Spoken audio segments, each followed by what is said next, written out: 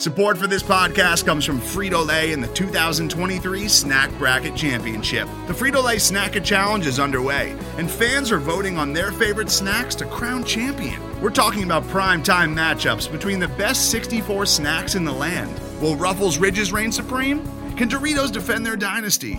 Or will Smart Food use their smarts for a surprise upset? Only you can decide. Get in on all the action for a chance to win up to $1,000 or a year's worth of snacks. Let your snacks be heard. Just go to fritolaysnacket.sbnation.com to vote and enter for a chance to win. No purchase necessary. Sweepstakes ends April 3rd, 2023. Void where prohibited. Year's worth of snacks awarded in the form of 52 coupons, each good for one bag of chips. See official rules at fritolaysnacket.sbnation.com.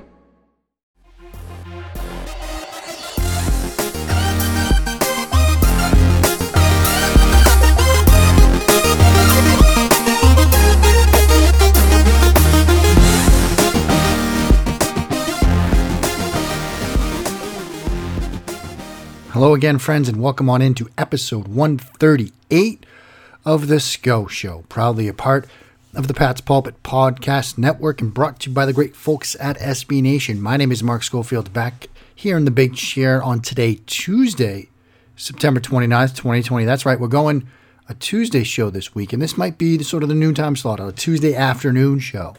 Get us a chance to look at the film, both from the week prior and the week ahead. And in today's show, we have our first ode of the 2020 NFL season. That's right.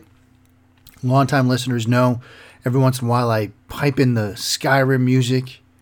We talk about the mead halls and we raise our mead glasses, or mugs as it were, to honor some of the Patriots from the week prior. And this will be dedicated to the offensive line. Rewatched some of the All-22 from Sunday afternoon against the Raiders and came away even more impressed with the ability of the All-22 to see what the guys up front were doing, some of whom were in new positions. So we're going to talk about that.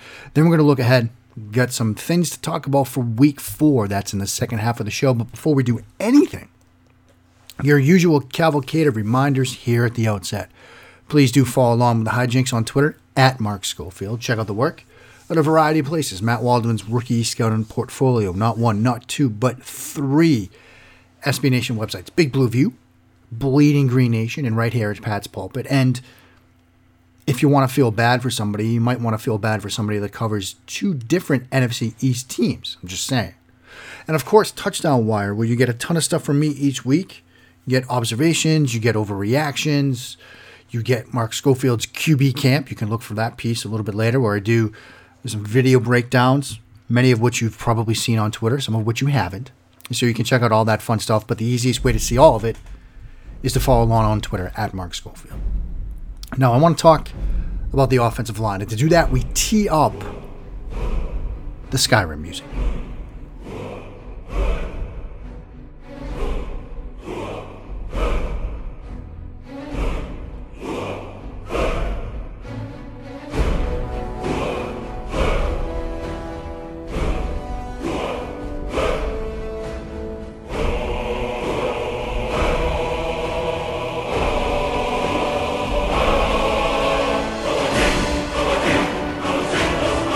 Right, we raise our mead mugs, raise them high, think of Sovngarde, and we sing the praises of the Patriots' offensive line. Now, let's not forget, on Sunday, you had Michael Onwenu at left guard, you had Joe Thuney at center. New positions, at least in terms of making an NFL start for these players, but this offensive line did work pretty much all day long. And I'm going to talk about just a couple of plays here, but really I was very impressed, almost from snap to finish. There was some sluggishness to begin the game, but the guys, particularly in the interior, did such a good job. And I'm going to highlight some plays. The first play we're going to talk about, this is a 17-yard run from Rex Burkhead. This comes at the 9:33 mark of the second quarter. It's a 2nd and 6 at the Raiders' 27-yard line. Cam Newton makes a check prior to the snap of the football here, and I don't know if he's just calling something out or if he's changing the play, but they end up running a little gap power design with Onwenu, the left guard, pulling from his alignment to the right side. We saw a lot of over fronts from the Raiders. They're in a 4-2-5 package here. They've got the over front, so you've basically got a shaded nose tackle and two guys on the right side of the offense, and then you've got that wide 9 alignment defender outside the left shoulder of Isaiah Wynn. So you're running against the strength, essentially, of this Raiders front. But the blocking comes together so well. You get, at the point of attack, on the defensive tackle, you get the right guard and the right tackle, Jermaine Illuminor, Shaq Mason. They get the double team there. The shaded nose tackle, he tries to really get into that A-gap to the right shoulder of Joe Thuney, and he has to sort of prevent him from doing that. And the center does a tremendous job there. Backside, you get Isaiah Wynn on the defensive end, who's aligned outside of him. A fairly easy block for Wynn. You get, on the defensive end, you get a nice block from Devin Asiasi, the tight end, the rookie tight end, but you're still outmanned because Corey Littleton is basically at your aiming point. But that's where Jermaine Illuminor comes in. He pulls, gets out in front of Rex Burkhead here, and he's moving, friends. Like, he is motoring down the line of scrimmage to the point where Corey Littleton sees it, and it's one of those, I'm giving myself up. He gives himself up, he goes low, just surrenders to Michael Onwenu, who just pancakes him. Now you have the backside linebacker starting to scrape over the top. Remember that double team I was telling you about at the point of attack with Mason and Jermaine Illuminor? Well, at the very last second, Illuminor comes off of it and takes on that backside scraping linebacker. So when Burkhead finally hits the hole, what does he find? Nothing but green. First defender that's really a threat to him is the free safety coming down, and he makes him miss in open field. Just a tremendous job first up front. And then Burkhead deserves a bit of credit because, you've got Heath, the free safety, and he makes him miss in the open field. So if you want to see that play, that's second quarter, 9:33 mark, 2nd and 6 at the Raiders' 27-yard line. Next play I want to talk about is a Sony Michel run. This is the first of his two big runs. This is a 38-yard run. It's a 2nd 4 at the Patriots' 37-yard line, third quarter, 10:07. This is outside zone, lead zone to the right side here. He's going to follow Jakob Johnson to the edge. Raiders are in their base 4-3, again, using that sort of over front.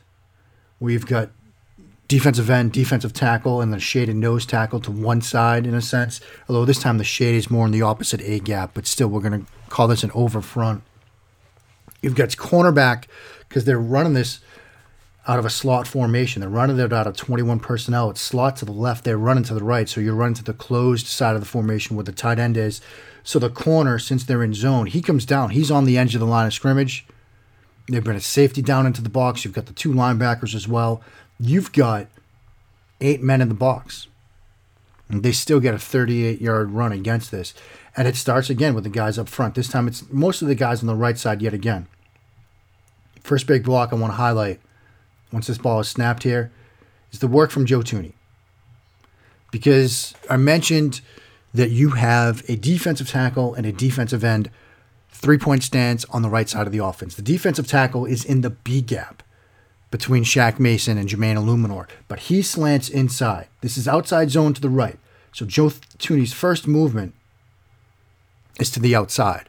But this guy basically slants to the inside of Thuney. So he starts in one B gap, and he's almost aiming for the opposite A gap. Joe Thuney comes out of his stance. He's expecting to go wide, but he sees this guy knifing inside. So what does he do? He immediately turns himself, gets his left shoulder into him, and gets just enough of that player before Michael Onwenu arrives. So that prevents a bad situation, because one way to stop any play is immediate interior pressure. If this guy gets through, this play doesn't have a chance. But that block is taken care of, and it starts with Joe Thuney. And then I want to highlight both Mason and Illuminor, because similar to the defensive tackle, the defensive end, Max Crosby, he comes inside as well. Illuminor's first step is outside of him. He also recognizes the guy coming inside, so he peels his shoulders, gets a shoulder pad into this guy. Mason helps finish him off. So you get those 2 blocks. Now you get the tight end. He comes up to the second level immediately, and he takes on the linebacker. So Ryan Izzo, he goes right to the second level, takes on the first linebacker threat, and that's Corey Littleton. He takes him. And manned on the line of scrimmage. Remember I mentioned that they were running this to the closed side of the formation where you have the cornerback down on the line of scrimmage. That cornerback, Mullen. He gets wiped out by Jakob Johnson here. So he comes inside, sees the play, and it's similar to what we just talked about with Corey Littleton on the previous play. Almost gives himself up. Goes right to the legs of Jakob Johnson. He gets erased. So now, you just have the safety to worry about. As Sony Michel sort of hits the hole here, hits the outside edge. You've got Harris, the strong safety. He gets outside of this because he's trying to contain this, trying to turn this back inside. He makes the cut, Michel does. Makes the cut back to the middle of the field. Corey Littleton is fighting and doing everything he can to work through this block from Izzo. Tries to get towards him, but Michel cuts inside of him too. Littleton does a very good job at scraping off this block from Izzo. Gets to the outside shoulder of Michel, but Michel cuts inside. And at this point, everybody else that has flowed this way has flowed to the outside. Michel sees that, exploits it, makes the cutback cut, and he's off and running. Makes another defender miss in the open field and picks up a huge 38-yard gain. But it all starts with those guys up front again.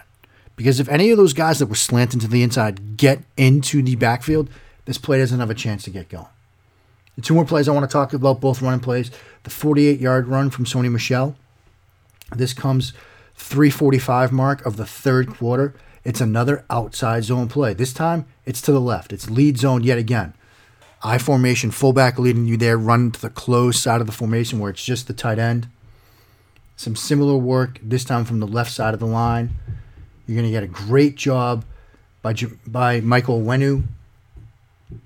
That's defensive tackle that's nearest to him, tries to penetrate between him and Joe Tooney.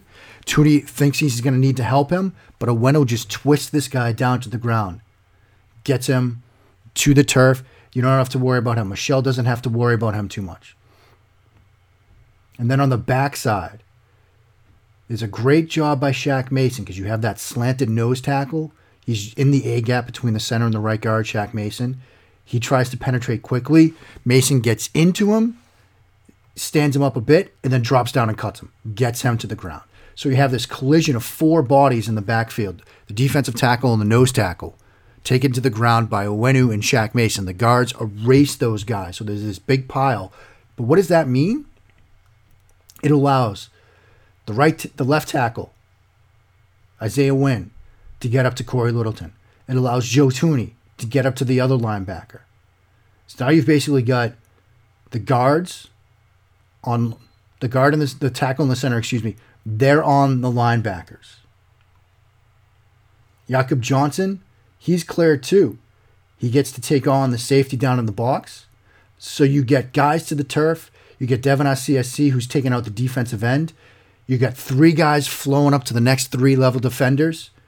It's just basically a hat on a hat here, and you're off and running. Michel makes a nice block in the move in the open field to make the first safety nearest to miss. But again, you get that great flow of blocking. You get the guards doing tremendous work, getting guys to the ground. Just another tremendous outside zone, lead zone play. Final play I want to mention, 14-yard run by Rex Burkhead in the fourth quarter. 5:46 mark. It's a 2nd and 7 situation at the Raiders' 16-yard line. This is another outside zone, this time out of single back. Isaiah Wynn chases the defensive end out of the pitcher. Owenu just right up to the second level onto the linebacker. Joe Tooney again makes the reach block on the defensive tackle. It's a line to his left, seals him from the play. Now, again, this time, you're running it towards a slot formation, so you need the receivers to block.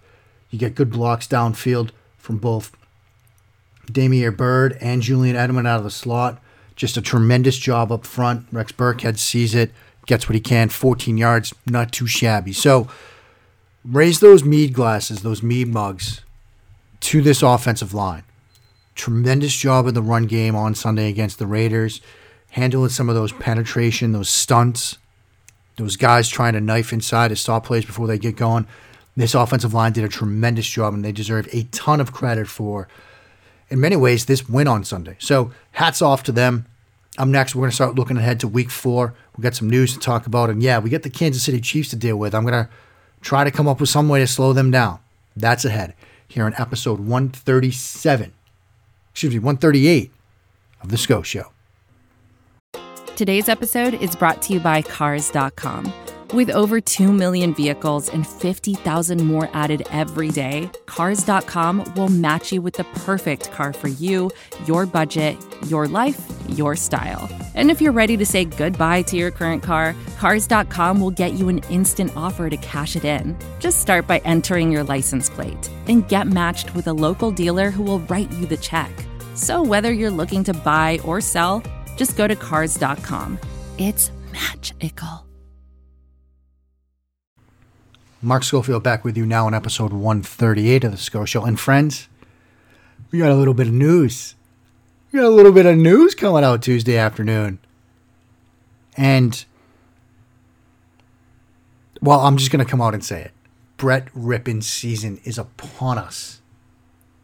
Those of you who've been around for a while, remember the Brett Rypien hype. My quarterback 4 in the 2019 draft, who went undrafted. And it seemed like it was going to be a massive L for your boy, which I was going to wear with honor. Because when we earn an L, we wear that badge of L with pride. Because everybody makes mistakes. Now, we might have gotten some vindication. Because with an ineffective Jeff Driscoll last week, the Denver Broncos decided at the end of that game to make a switch to Brett Rypien. They went up tempo, and he started 8 of 8. Now, yes, he threw an interception at the end of that, but he was 8 for 8 to start things off. And he's getting the start against the New York Jets on Thursday Night Football. Like, this was a game I wasn't even going to watch. I was going to tell the editors over at USA Today, no 5 observations from this one. I'm shutting it down. I'm playing video games. I just downloaded Stardew Valley. I've yet to try it. I want to play that. Maybe I'll play some Battlefield 1. I've dusted that off a bit. Maybe hop into Warzone. But I was going to have a little me time on Thursday night. No. Glued to the television for this one now. He's Brett Rypien. And I just want to say, if Brett Rypien lights it up on Thursday night, your boy is going to be insufferable. I mean, just insufferable. Now, chances are that's not going to come to fruition because short week, road game, tough environment for most quarterbacks, let alone somebody making his first NFL start. But I'm just saying, if it turns out that Rypien sort of lights MetLife Stadium on fire, your boy's going to be insufferable. Now, what's more likely to happen, given that it's 2020, is the stadium will literally catch on fire because it's 2020 after all. But if 2020 is going to give me something, your boy needs this, okay? Your boy needs this. So, God, if you're listening, I know you get a lot on your plate right now, but if you could just see it in you to make Brett Rypien play like Tom Brady on Thursday night, I won't ask for much. I can't say I won't ask for anything ever again, but I won't ask for that much ever again. Okay, how about that? Is that good? Does that work? Okay. But let's do what we're supposed to do on this show, and that's talk about the upcoming opponent for the New England Patriots. And yes, it's the Kansas City Chiefs. And if you watched Monday Night Football and you saw Patrick Mahomes doing Patrick Mahomes things, you're probably wondering, how in the world do you defend this team? How in the world do you defend this defense? I mean, let's think about some of the things we saw from Andy Reid, Eric Bieniemy and company just in the first quarter of this game. You saw dual read screens Screens to both sides of the formation on a single play. You saw dual read screens, but then a Y slip screen, a tight end slip screen to the middle of the field. You saw a quad stack formation. Noah Princiotti tweeted out a picture of that, calling it the evolution of man, that great image from history. Just a tremendous reference. You saw so many things conceptually. You saw Tyreek Hill in the backfield in a goal line situation. They fake the toss and run a shovel pass underneath to their fullback. Like, how do you defend this guy? How do you defend this team? And it spawned a discussion in one of the various football DMs that I'm in about how do you stop them? And I tried to make the case that, what you got to do is you got to play with a light box. You got to be able to play either pattern match or too high in the secondary. You got to have somebody that can play a one-on-one on Travis Kelce. And I get hit with that sounds like those coaching clinics where the guy's like, we do this, we do this, we do this. We're +1 in the box. We're +1 to this side. We're +1 to this side. We've got everybody double covered in the secondary. And as you all know, that's literally impossible. And that's the point. It seems right now like defending this team is literally impossible. And the Ravens tried a bunch of different things. They tried blitzing him, and he carved them up. I mean, here's what he did to the Ravens. 31 of 42 for 485 and 4 touchdowns. Now, you probably understand why the Ravens tried to blitz him. He struggled when he was blitzed against the Los Angeles Chargers 2 weeks ago. But what did he do against the blitz on Monday night? 16 of 20 for 202 yards and 3 touchdowns.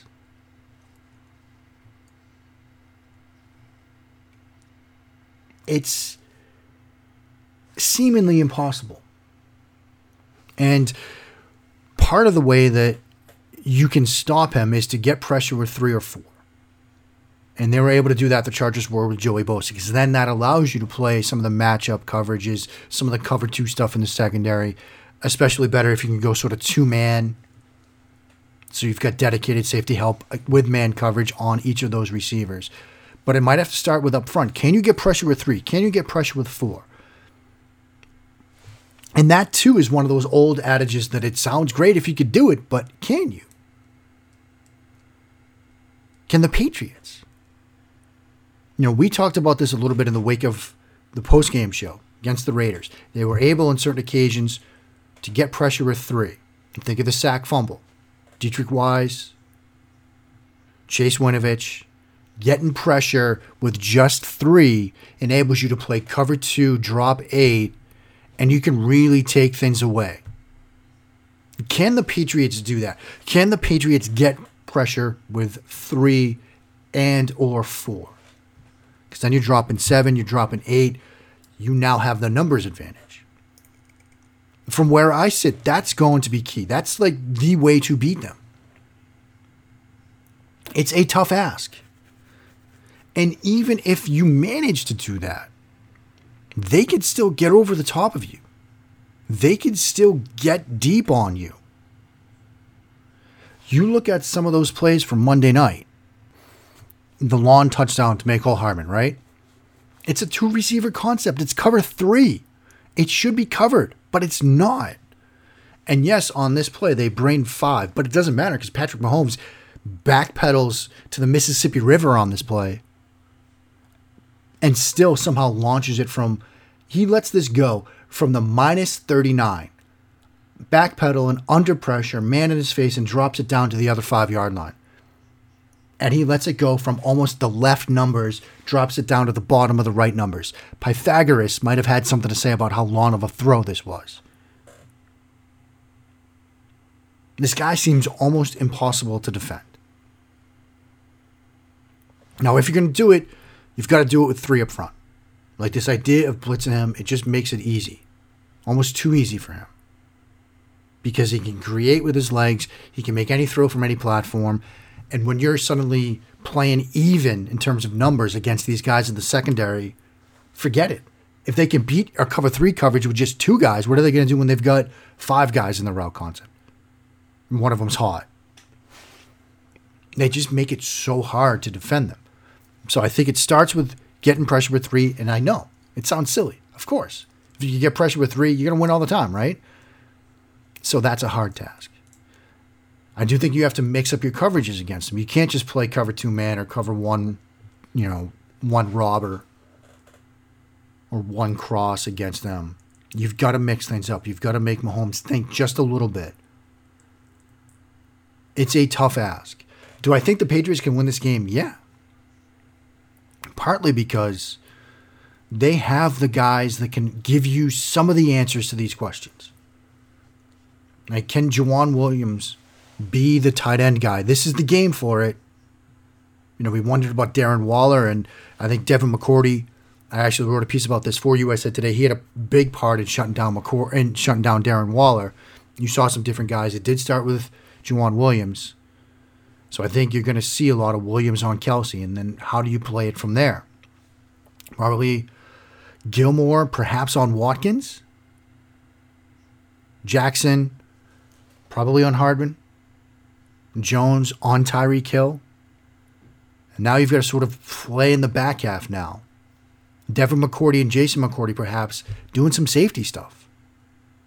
Because I think you want to be sort of a too high look as much as you can against them. So this is one of those weeks where it's a lot to prepare for. But I do think there are plays to be made against this defense. I think that people often think when you're going up against Patrick Mahomes, you want ball control and all that stuff. And I think the Patriots can do some of that with their ground game. But I also have the ability to get vertical at times in the passing game. So as far as what I'm going to be watching for, I'm going to be watching for those matchups in the secondary. I'm going to be watching for, can they get pressure with 3 or 4, or at least enough pressure where Mahomes can't just sit back there and carve you up. And can they hang with these guys? Because you're going to have to score points to beat this team. If you can drag this into the mud and make it a 17-14 rock fight, well, kudos. I don't see it happening. This team is too fast, too powerful, too many weapons. I don't see you playing a rock fight against this team. So you're going to have to score points. Can they score enough points to win this game? But it's going to be a fascinating matchup. Can't wait to watch it. That will be Sunday, 4:25. I will be back with you after that game at some point. Until then, friends, stay safe. Check in on your loved ones. Wash those hands. Sin along as you do. And bless those Patriots reigns down in Foxborough.